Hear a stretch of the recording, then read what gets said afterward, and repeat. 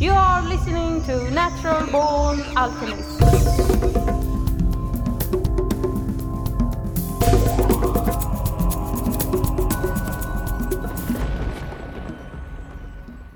Welcome to episode number 154 of the Natural Born Alchemist podcast. My name is Alex and I'll be your host. Before I get the show on the road, I want to thank Patreon number 5 and 6, Christian and Mike. And if you become a patron yourself, be patient for me to eventually give you a shout out. Since I record many episodes in advance, I'm always behind on giving credit to new patrons, but it will come eventually. And again, thanks Christian and Mike for supporting the podcast. And if you want to support the podcast, go to patreon.com/naturalbornalchemist. And when you are a patron, you can get access to these episodes in advance, as well as a bunch of other material. Right, in this episode, my guest is Dr. Joe Tafur. And the reason this man is on the podcast is because he has written a book called The Fellowship of the River, a medical doctor's exploration into traditional Amazonian plant medicine. So, of course, we're going to talk about ayahuasca, but we cover a lot of other topics as well.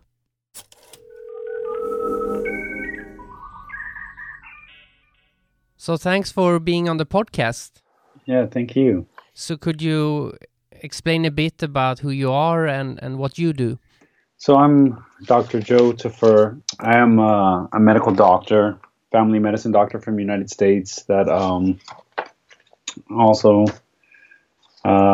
just wrote a book, released a book this year called The Fellowship of the River, it's a medical doctor's exploration to traditional Amazonian plant medicine, about my journey into the Amazon and getting involved there with traditional ayahuasca shamans, Shipibo healers that are practicing traditional Amazonian plant medicine and treating foreigners who are arriving to Peru and South America.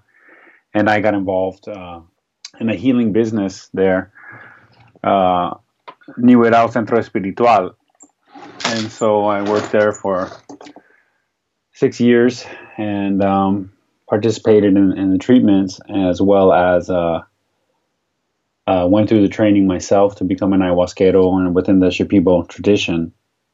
And so during that time, I observed a lot of amazing healings. And so I wrote a book about the healings that I observed, or some of the healings that I observed, and kind of my theories about how I think that Western medicine and something as apparently distant as Shipibo shamanism, the intersection between those two around the treatment of the people that I observed.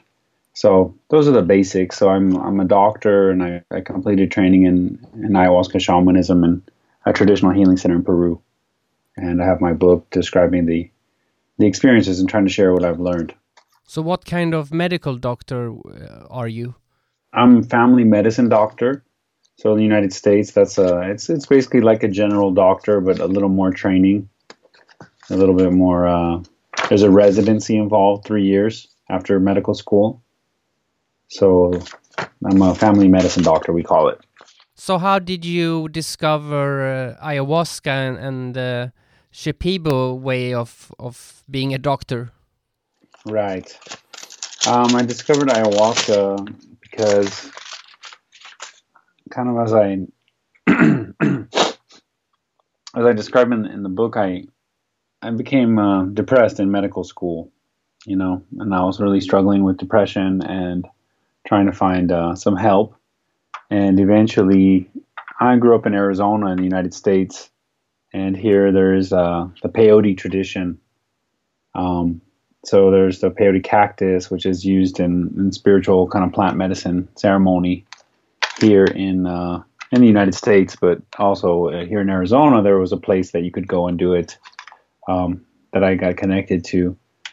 And I had a big healing through peyote, just more effective than anything else, and just one night of such a dramatic shift in my mental health that I became very curious about that, and I started to go to a few more peyote ceremonies, and eventually, my family's from Colombia. My parents are from Colombia, and all my aunts and uncles, and my older brother was born there.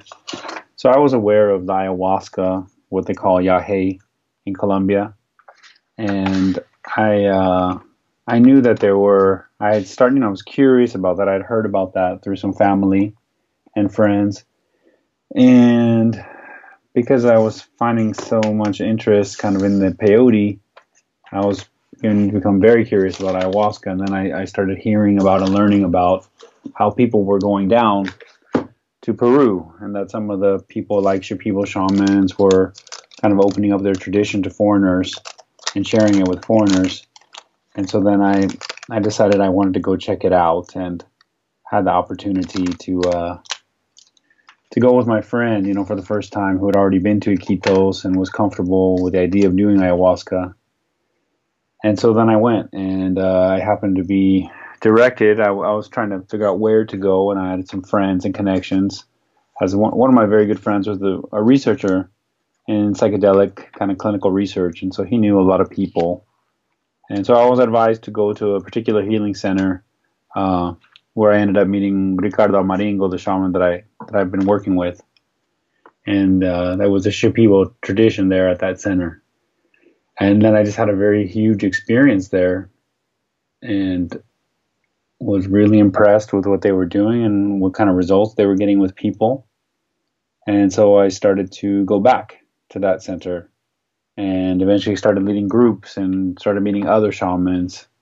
And then at some point, Ricardo wanted to start his own center, and he asked if I would help, along with a few other people, with Svita Mamic and a few other people that helped us. And so we decided to do that, and through that process of working with people down there at the healing center, I became more and more interested in going through the training myself. So that's the basic story. Did you ever have time to work as a Western medical doctor before this whole adventure began in America? Yes, a lot. So I finished my medical training in 2006. A resident, but so here you're finished at medical school in 2003. At the end of 2004, I'm a licensed medical doctor, so I'm working as a doctor, as a resident, So, and finished my residency 2 years working as a doctor there, and I started moonlighting as an urgent care doctor at one of the insurance companies there in California. And then from 2007 until, so then 2007, I continued to work as a doctor, family medicine doctor in urgent care and primary care settings in California. And then I began doing research at UCSD in the Department of Psychiatry and kind of mind-body medicine. And at that time, I was also still working as a doctor, part-time. So I continued my work as a doctor while I did research at the lab.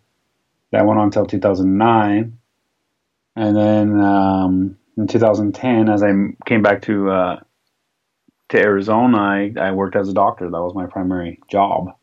So I worked as a family medicine doctor in primary care, and been doing that throughout the entire process, because that's how we were raising money to build the center in Peru, was one part of it. And Despita was also putting money in as an investor. And I was coming here to work as a doctor, going back and forth, 3 or 4 months in the Amazon, 2 or 3 months here in Arizona, working as a doctor. So I've been working as a doctor throughout all of that time. I don't know if this is true, but I imagine that it's a sort of double life, in the sense that the two worlds, like one of them at least, the modern medical world, does not have much respect or faith with the traditional healing ways. Well, I think that it's it's not, there's kind of a difference. I always bring this up because Ralph Metzner says this to me when I was talking to him. He's just, science is not medicine. Science is not medicine. And so working as a doctor and being a physician and being in patient care is a different kind of work from the scientific, world and whatever image they're putting out there. And so doctors and nurses and people that work at clinics, a lot of them are generally interested in patient care. You know, like they actually are interested in people getting better. So I find that a lot of the people that I worked with were very curious to hear about the kind of results that we were having, just out of curiosity around patient care. You know, it's not like they weren't so worried about the philosophy and all that stuff because they're more worried about treating people. And so I didn't encounter a lot of resistance, you know, and as far as people not respecting it, so then they're hearing it from me as a doctor who's working at that place, you know, and is taking care of patients and is doing a good job and is part of the team. So I think they respect me as a friend and an individual that's contributing to the work that they're doing. So coming from that place, it's like, I guess they're kind of curious to hear what else I'm doing. So they might, you know, not agree with the classic stuff that people kind of want to just walk away. Oh, no, they said this word, they said that word, I'm done. I don't want to listen anymore. But I find that people are actually quite curious about things like that. And ultimately, they, that was my focus. It was like how to draw a connection between those two worlds, you know, to explain it more easily, the commonalities. In other words, I'm not talking about just some random thing. It's like this is a real human being that has been diagnosed with depression. This is a real human being that's been diagnosed with migraine headaches. You know, this is a real human being that's been diagnosed with Crohn's disease, and they've been through all the medical care, and then they went and they had this other form of treatment. And no matter what you might, you know, as far as your personal belief system, you know, / your religious beliefs or whatever, however you hold science, you know, to your heart, you know, this patient is not really that concerned about any kind of resistance you might have to I don't know, some kind of expanded consciousness that might be necessary to really understand what they went through, because, you know, they've already been to the doctor for, in some case, decades, and now they found help through a different paradigm. So I just think it's not so, you know, it's not such a battle when we focus on the patient care and the individuals.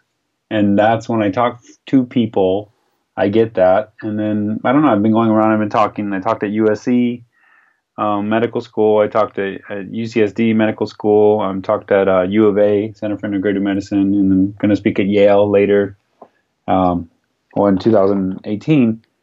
And I just think there's more interest, you know. I get it, what people are, you know, the things that they find a little bit hard to believe, but, you know, how can you blame them for finding it hard to believe? So I think it's like the lack of, like, I'm not going into it in kind of an antagonistic attitude towards them, you know. And I think that the culture in general, and Western culture and European culture, like, there's just so many elements that are actually not that far away. My family's from Colombia, you know, so it's not, maybe it's easier for me to relate. But the things that I'm asking people to relate on are very basic things like emotion, you know. So it's the denial around emotion and the denial around feeling that's uncomfortable for people to hear about, you know, because that's going to ask them to look inward and deal with themselves, and that's where people get uncomfortable. But the people who are comfortable with that, I find that they're kind of curious. The reason I asked was because where I live in Europe, there is, when, you know, one thing I do, not every year, like every 4 or 5 years, is I do a colon flush. And I know from my own experience that it really helps me, and it is good, and it works for me to clean out the system.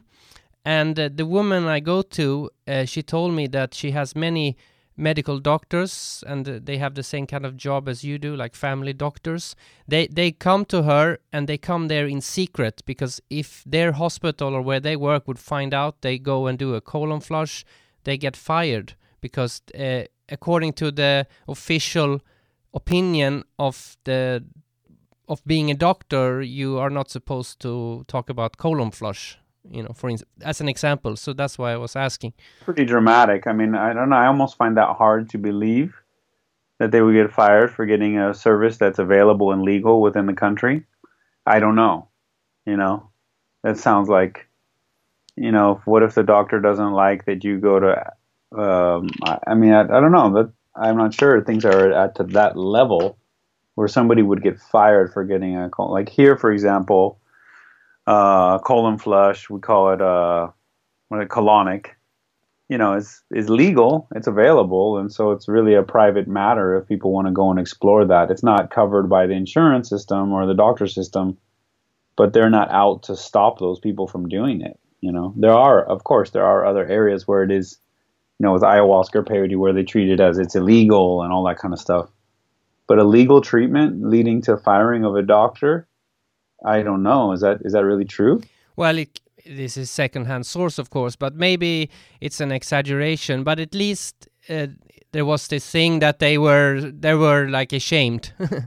Yeah, they're ashamed. Yeah, no, and that's too bad. And there's a lot of that's just ridiculous, that culture, and so there's a lot of arrogance, in the Western medical culture, and this idea of shaming people for stepping out of, I mean, why would you be shamed for that unless the people themselves are very ashamed of themselves? Like, what would it even be in any interest of theirs at all unless they're carrying some kind of massive shame that they're just looking for a place to put it? So I just think those issues around the closed-mindedness, they seem to be, from my experience and what I'm learning, very wrapped up in people's kind of emotional health. The stubborn closed-mindedness that's very threatened, a belief system that is so threatened by other belief systems, it kind of indicates kind of an emotionally unhealthy situation. Like, if no one's being harmed, why would it be such a threat to their belief system? Other than that, are they worried about the economic threat that people are gonna, like, what difference does it make? But I know that my dad is a doctor, and I grew up kind of with that older generation of doctors, and yeah, there's like a lot of animosity, against chiropractors or against this or against that, and the charlatans and the, the quacks, as we say it here, and trying to make sure that people aren't being taken advantage of. But then now, we're learning how corrupted, at least within the United States, the medical thinking has become. The pharmaceutical industry, and the way that research and the journals have been kind of manipulated to the point where you have, heads of like New England Journal of Medicine editor of Lancet, a huge journal in England, and them stepping down and saying it's totally corrupt. The journal is corrupt. So it's just kind of a strange position, as it gets exposed. Obviously, we want to raise the standard of integrity in medicine and make sure that people are getting treatments that are safe and that are helpful and not, losing their money.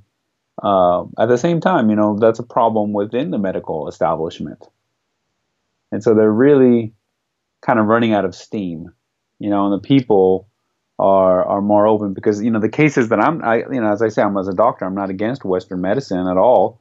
There are, of course, blind spots, and it's not the answer to everything, and I think everybody knows that. Anybody that doesn't know that it's kind of a foolish perspective. But in the cases that I present in the book are people who all went to the doctor. They all made sure to verify their condition through the lens of the established medical system, and we're not getting help. And so that's where you bring the human side into it again. I'm not saying so in other words, let's say you're this doctor that works at this place and they don't want you to get a colonic, but colonic is the only thing that helps you. So at what point does their belief system that the colonic is a shameful thing give in to their caring, medical, doctoring perspective where they'd say, oh, wow, that's working for that person that I care about and it's not hurting them. And so in the case of this, you have people, and again, you should be skeptical. And with the ayahuasca and the shamanism, there's a lot of room for problems, and there's a lot of charlatans, and there's a lot of things to be skeptical about. that being said, we should still learn about some of these cases that are getting healed from problems that Western medicine has not been able to, effectively help these people. That's the major issue. That's it. That's the logic. Because they're so logical, they're so rational. That's where they want it to be. But it's like, well, the logic is this person is not being helped within the current paradigm. That's why they're exploring beyond the paradigm. And then you see the person who's so uncomfortable with exploring beyond their own paradigm, and then that seems to indicate that person, what is the resistance with them opening their mind? What is the resistance with them expanding their consciousness? What is the resistance of them opening their heart to somebody who benefits from a colonic? It's like, well, probably they have some kind of trauma or something in there that's making them difficult, making it difficult for them to open their minds and open their hearts. I think it's good that you as a doctor has written this book, because I think it gives the healing of ayahuasca more credibility, which is needed, because I'm sure many people refuse to do it because they see it as some hippie mumbo jumbo. But if they read a book that a doctor has written, then they might take it more seriously, because that's how the Western mind works. Yeah, well, and that's part of the goal. Part of the goal is for me to do what I can to try to help these healers down there. Obviously, there is some hippie stuff, and there is some new age stuff, and there is some shamans that are inexperienced and all that. But there are real healers there as well within the tradition that are doing things that some medical doctors do not know how to do. And so there's also kind of it's not just hippie, because it's also a little bit racist, In other words, like, why is it that some indigenous tradition would not have some kind of worthwhile knowledge to share? And so for me as a Colombian, like, it's very important also, like, to help bring dignity to the tradition, So it's dignity to the patients that are receiving benefit from it, and letting them, giving them a framework to share and say, hey, look, this explains it to their parents, to their friends, who are very concerned about it. And then for the shamans and the culture, it's like an attempt to show them, like, have them be shown in a way that shows, the real value of their knowledge. And then, building on the mix of those two things to try to develop some ideas that might give, energy for further research, and like learning about maybe a new level of science that we haven't yet explored, because of the mix. And so I try to explore that too. I want to talk a bit about Arizona, because I actually went to Arizona quite recently. I was only there for 3-4 days, because the main part of the trip was California and mammoth giant trees and all that stuff. But I had to go to Arizona because it was quite close, and I wanted to see the Navajo Nation and the Hopi Reserve, because I'm very interested in indigenous cultures. And because when I went to the Hopi Reserve, they showed me all these ceremonial chambers they had, and they didn't want to talk about what they did, but I suspected it had something to do with peyote or San Pedro, but not necessarily. Yeah. So the Hopi and the Navajo, they have their traditions that they do independent of peyote, or any plant medicine. So there's a lot of traditions within the Navajo culture and the Hopi culture that are just pure, prayer and ritual, like a lot of places in the world, like whatever, they have a lot of African traditions and, just all the meditation traditions from the East, whether it's India or China or different parts where, or the Middle East, where it's, or even within Christianity, we have mystical traditions based in prayer and ritual in the absence of psychedelics.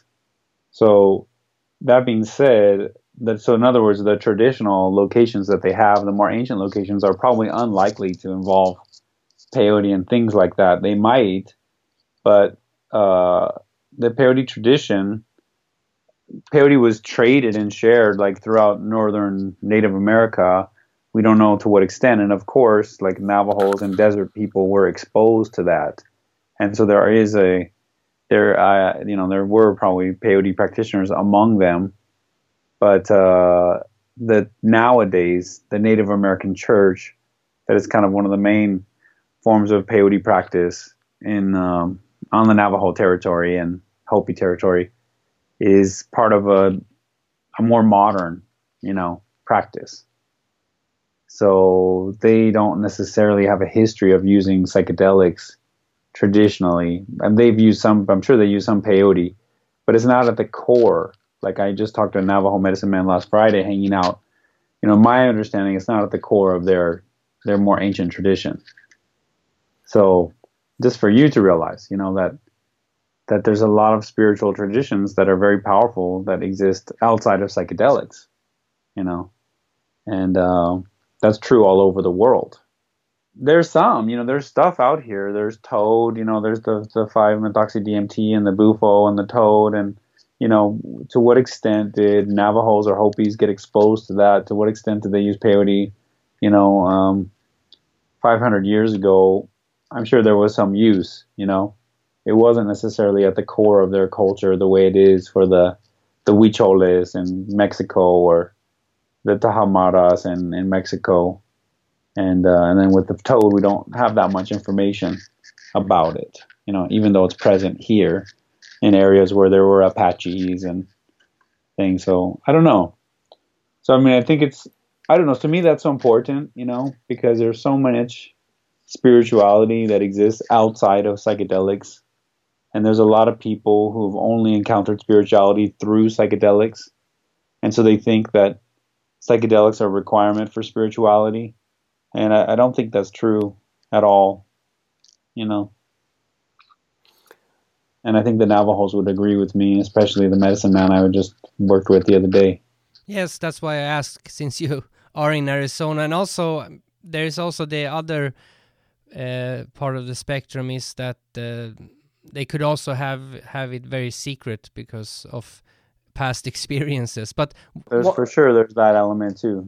They're not very open. That's true. They might not have used it traditionally way back, but one thing that always fascinated me was that in many ayahuasca ceremonies I did in the Amazon, I had a lot of symbolic and visionary things and saw things that were all drawn from the Native American culture and the way they look and the way their art looks, which was very strange for me because I was very far away from there, and Shipibo doesn't have the same style. They don't use that much feathers and those kind of things. So it could have been just my brain, of course, that I don't know, but strange that there was such a connection for me because I wasn't that particularly into Native American before that, so that was strange. I'm surprised. Yeah, a lot of people have experiences with kind of northern Native American imagery, in the ayahuasca. It's very common. And so, it's a mysterious thing, but it's also Native culture, in the Americas. It is interrelated. There's a lot of relationship between whatever the bloodlines of the people and the messages of the culture and the importance of nature and the culture. And so it just gets into mysterious things. It's not so easy to explain why that would happen, but a lot of people feel that connection to Northern Native America. And yes, of course, it's that's a lot of imagery that people have been exposed to, because, some people might be interested in, indigenous Swedish stuff, what I don't know about, I've just seen the Laplanders. I don't know if that's in Finland but you have some people living very close to nature and with some mystical traditions right there, or, there's some of them that are still doing it, but anyways, it exists.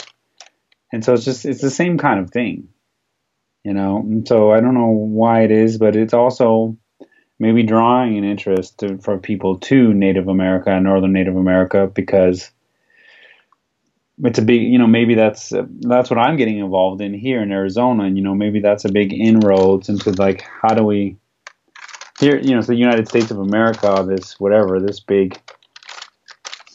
large influential nation that has in its history and in its population, you know, these people are here still.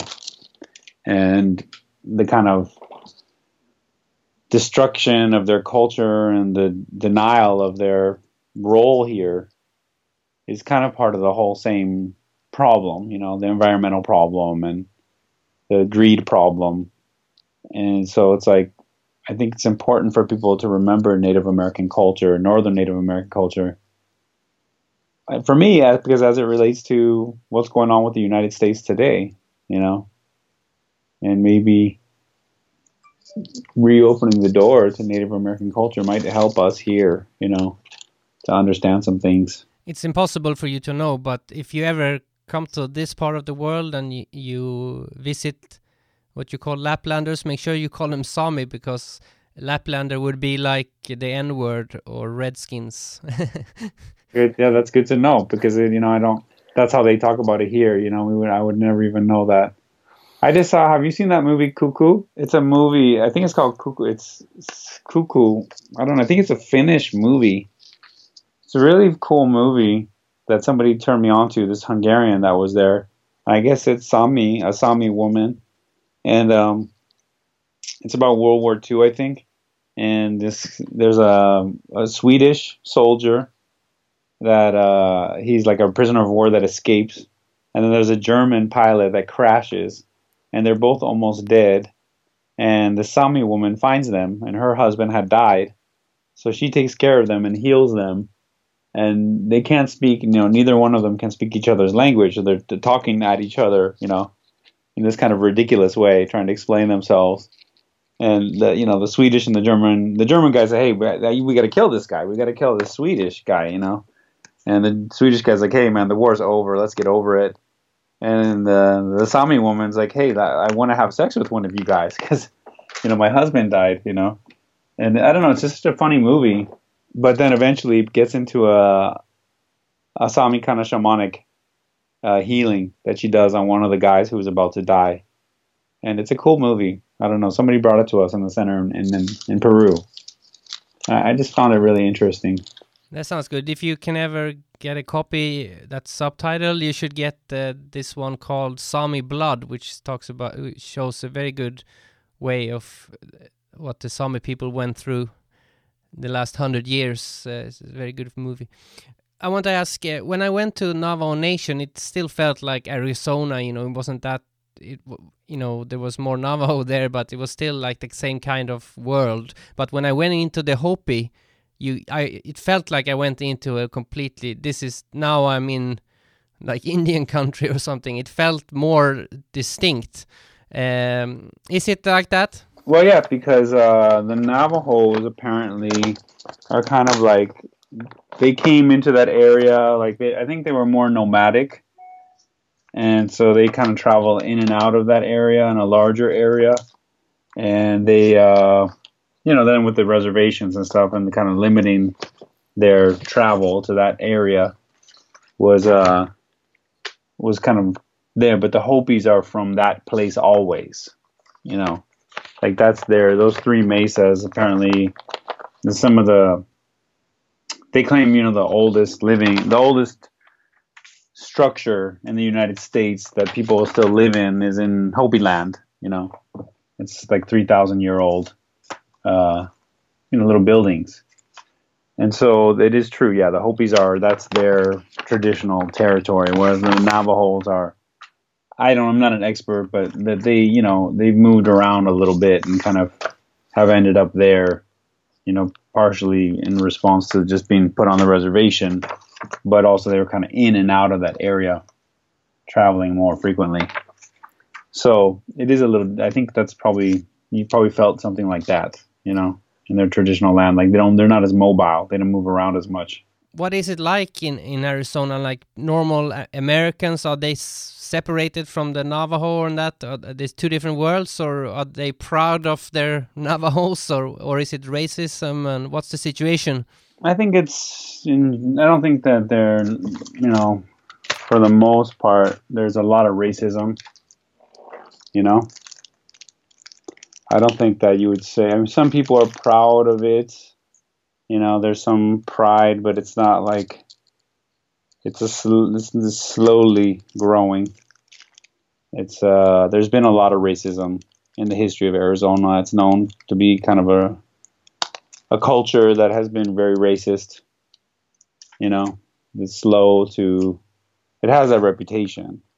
It's not that there are a lot of non-racist people here. There's a lot of people that are very interested in Native American culture here in Arizona. But it still has a long ways to go. You know, there's still a lot of resistance and a lot of people that don't carry that, you know. I was just hanging out with these Navajos the other day, and they were talking about the racism they felt, and that they've been growing up like that, feeling that racism, and now they're worried because they see that their kids are being treated that way, you know. So it's still a problem. And they're not as, in general, you know, I think there's a lot like the Europeans that they come to the center, you know, they're quite fascinated by the by Northern Native America, maybe more than a lot of the average American. And I don't know how the average Swedish person feels about the Sami, you know, culture. I guess that would be an interesting question. Well, it's the same. It's like Scandinavians. The Sami culture is actually the whole of northern Russia, Finland, Sweden, and Norway. But all these countries and the people in them, they love. Not well. I don't know if everybody, but you know, they like Native Americans and they like indigenous people, but they think those Sami people are whiny bastards who should just shut up. So it's very like it's a hypocrisy. Well, it's the hypocrisy, and so that's what it's like. You know, that's what it's like. Because just like they think, oh, the Samis, like they might be people who, oh, they act like we owe them something, you know, because they were here, because they're the way of life, or you know. So people think that here, like, oh, the Indians, they're giving them money, the government's paying for their school, or you know, all these different things. And because people are also poor, you know, whatever, white people are poor, and so they don't understand why that person should get special treatment, even though they're not really getting special treatment, you know. So it's more like that, you know. So that would be the beginning of understanding that hypocrisy, is just looking at how Swedes treat Sami people. Then you'll understand a little bit more about the problem, you know. Yeah, I guess it's brainwashing from the government side because, you know, in school and that people read a lot, or children read a lot about Native Americans and what struggles they had, but nothing about what the indigenous here, what they suffered. And it's the same here, you know, there's the same here. That was when we were hanging out with these people, the guy's like, his wife is Navajo and he's teaching at an after school program, and then he's reading in a book that this kid, he's showing him that, oh, when the Thanksgiving happened and the Europeans came, the English came, you know, the natives just moved out of the way so that to make room for them to come here. You know, like that's what it says in the textbook for the children today, 2017, you know. So for them that have coming from families and cultures that have suffered so much, it's so sad, you know, for them. It seems so hopeless for people to respect, you know, their past. So it's one of those things, you know, it's a brainwashing. What do you see for the future of ayahuasca as a medicine in the Western world? That it will be part of like going to the doctor and they'll prescribe it, or will it be like it is now? I think the first stages of it right now will right now within the United States, I could speak to that. You know, it's the angle of the current opportunity is within a religious context, you know. So here in America, we have the Unidade Vegetal, the UDV from Brazil, and the Santo Daime that have been given, you know, some room to operate and do ayahuasca. And so other people like me, you know, trained in Shipibo traditions or indigenous shamanic traditions, are also looking for kind of a spiritual, religious context to practice in, and to try to see if that protects us from the law. And So that's how peyote is. Peyote here in the United States is kind of respected as a spiritual practice. So it's available for those people that are connected to that. And so I think at this stage, that's the next step, And then I don't know how much it's going to expand or grow. I'm not sure. It's expanding and growing a lot right now. And so I don't know that the doctors, I'm one of those people that, I really believe in the shamanic context and all the benefit of that. And so I don't know that they're doing clinical research with ayahuasca, which is important. So they might develop some drugs or some pills from that, But I think there'll still be room for the kind of traditional practice, because of the results that people are getting. And so I don't know exactly what that will look like in the Western world. I think as far as it expanding into medical care, like it has a bigger chance of doing that in South America, first. So maybe that'll be a place where we see more of that. And then here, it's still just in the early stages. I think ideally it would just be legalized, kind of like marijuana, and just something that you can find through your community, through healers that exist. And that would really be based on like an actual individual. So maybe your doctor lives in a place where they know there's an ayahuasquero that can help them, but without really knowing too much about it, I don't know how the doctors would. I don't know. It's unclear to me. I'd like to see it just gain more respect and more understanding around it, and the potential for it. But I do think that it should be, I'm of that kind of school that it's an organic thing. And I think the over-institutionalization of things is part of the problem, That's part of why people are sick in the first place. That's part of why they're going to drink ayahuasca. And so I think we do have to let some things be a little bit more organic and let them breathe, So I'm kind of more on that side of it. The only danger is I think actually there probably a majority are those white guys who call themselves shamans who haven't really studied properly under a curandero or ayahuasquero. And maybe they just went down and drank a couple of times, and then now they're a shaman. And I guess what gives them away is just by the title of shaman, because the shamans in the Amazon are usually called ayahuasquero and curanderos or other names, because shaman is a white anthropological term, Yeah, well, I think that you have to educate people. I think people need to be educated. And, here in America, the population is treated as very, very foolish, so there's not a lot of personal responsibility placed on them as to, like, why would they go and just drink ayahuasca with some shaman? You got to help people understand that it's not as simple as that, and that you have to be a lot more careful than that, that it's something that requires a lot of care. And so you want to know quite a bit about who you're drinking with, and you'd want to have a personal recommendation. And it's tough. It's tough to control that or encourage that kind of thinking because it's illegal, so there's just everything's clandestine and people are sneaking around. So how do you really know who's who? But that is so important, because it's like there's a lot of fools. There'd be a lot of people showing up to say, "Hey, I'm a doctor, and I'm a medical doctor," but then they're not, or they don't have any proof, or they don't have any kind of reputation, or no one's done any kind of vetting or check them out. Like, you wouldn't necessarily go to that person, And even within the doctors, there are those people who do bad things. And so I think we have to call on the community to be much more careful about who they drink ayahuasca with, and stop giving people like the opportunity. I guess these people always find someone to take advantage of, but people should be more careful than that, and so is making it illegal, is putting people in jail over it, like the solution to that problem? I don't think so.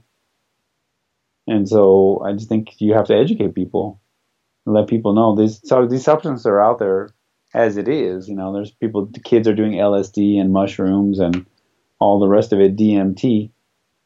So like educate them as much as possible, and let people know that, yeah, there's fake shamans out there.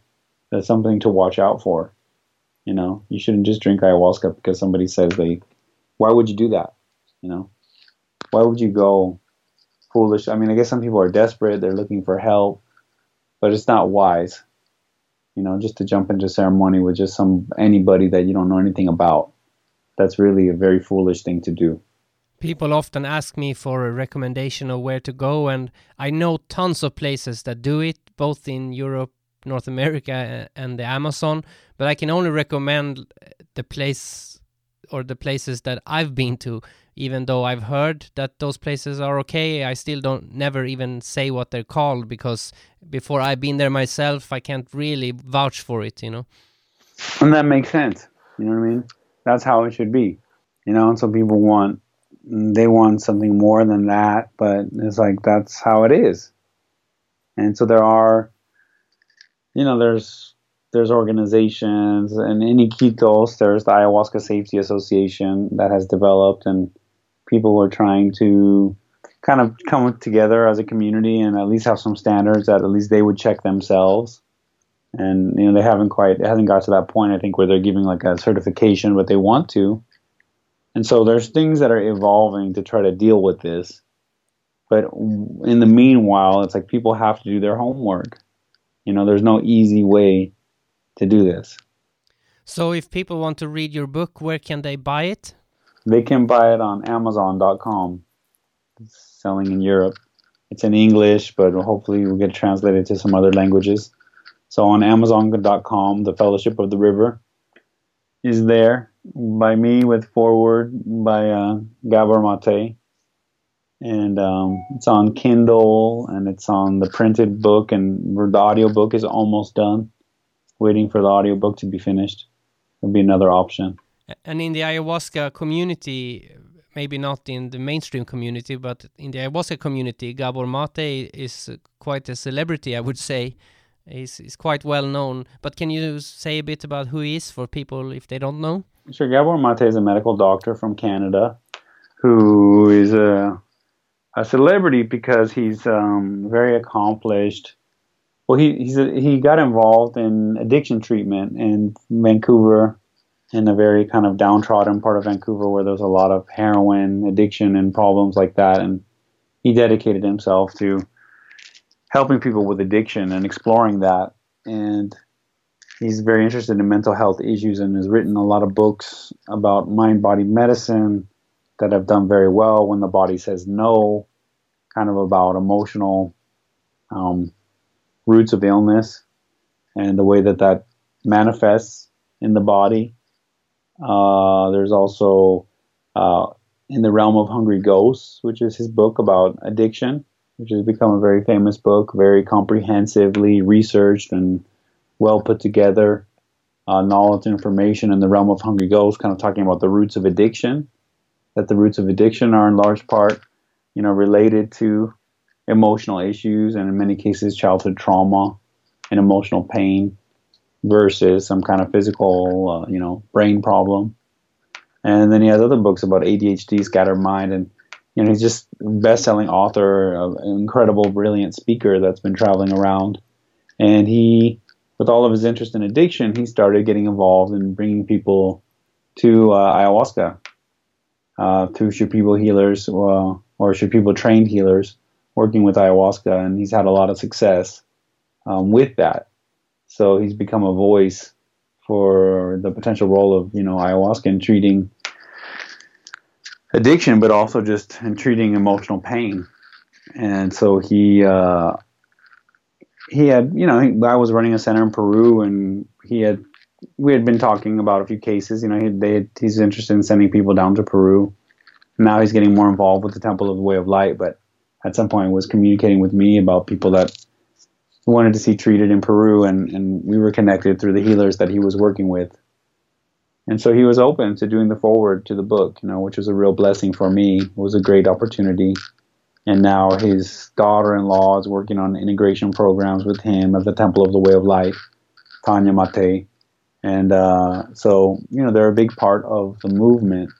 So it was a very big deal and an honor for him to to do the forward for the book, and in talking to him about it, he's like, well, we're on the same team, Joe, we're doing the same kind of thing. And so my book is very much about a lot of ideas that he's put forth, and trying to build on those ideas and just flesh them out through somebody who's been through working in the forest, in the jungle more, and working with traditional shamans more intimately, and going through the training more intimately, and then bringing my experience in science as well to the discussion. And do you have any websites yourself that people can check out? Yeah, I have drjoetafur.com. DRJOETAFUR. Well, and I forgot to mention, of course, Niue Rao Centro Espiritual. Okay, that's ridiculous. I'm not mentioning it. Just let me throw that out there. Niue Rao Centro Espiritual is the center that I helped found with Ricardo Amaringo and Svita Mamic, and I'm no longer a business partner there, but I continue to consult there as a doctor and help with the intakes of the patients, and I still bring groups there. And Niue Rao has been a place that has had a strong reputation and has helped many, many people, and has been a safe, beautiful place where a lot of amazing healings have happened. And I was just part of those healings this year, and just brought 3 groups there this year, and 2 groups earlier, or other people were there earlier. And so that's the book talks about the healings that are happening at Niue Rao Centro Espiritual, and under the care of Shipibo healer Ricardo Amaringo, my teacher. So that's niuerao.com. Which, like I said, I'm not a business partner anymore. I'm promoting them as another safe place where people can learn more about and explore. My website is drjoetafur.com, DRJOETAFUR. So there's links to the book there on that website, and talking a little bit about the speaking and stuff that I've done. And also, there's an organization I started with my brother called modernspirit.org, which is trying to demonstrate the value of spiritual healing in modern healthcare. And so that's, the research project with epigenetics is one of the major projects, and then all the speaking and doing medical education with doctors and naturopathic students and Chinese medical students, exposing them to Amazonian plant medicine. I just have to finally ask, is he related to Pablo Amaringo, the famous painter? Yeah, right. Everyone asks. Yeah, he claims that if they are related, it's not a close relationship. They're not directly related. They're 2 Amaringos from Pucallpa, so they might have some, but he's not a close relative. No, Ricardo is I don't think they ever met. They're from the same area in Pucallpa. But Ricardo is now living in Iquitos and is coming from... I'm not sure if Pablo Amaringo is Shipibo. I don't know that he is. But Ricardo is Shipibo, and so they have their roots in a lot of Shipibo villages upriver from Pucallpa. Whereas I don't know that much about Pablo's history, but a lot of his students have given workshops at Niue Rao. We've got people like Luis Tamani and Anderson, Di Bernardi, and Royce Flores, and Mauro Retegui. So I've been connected to the Pablo Amaringo scene through the artwork, because there's a lot of art promoted at Niue Rao. Cool. Well, thank you a lot for taking the time to be on the podcast. Yeah, thank you very much.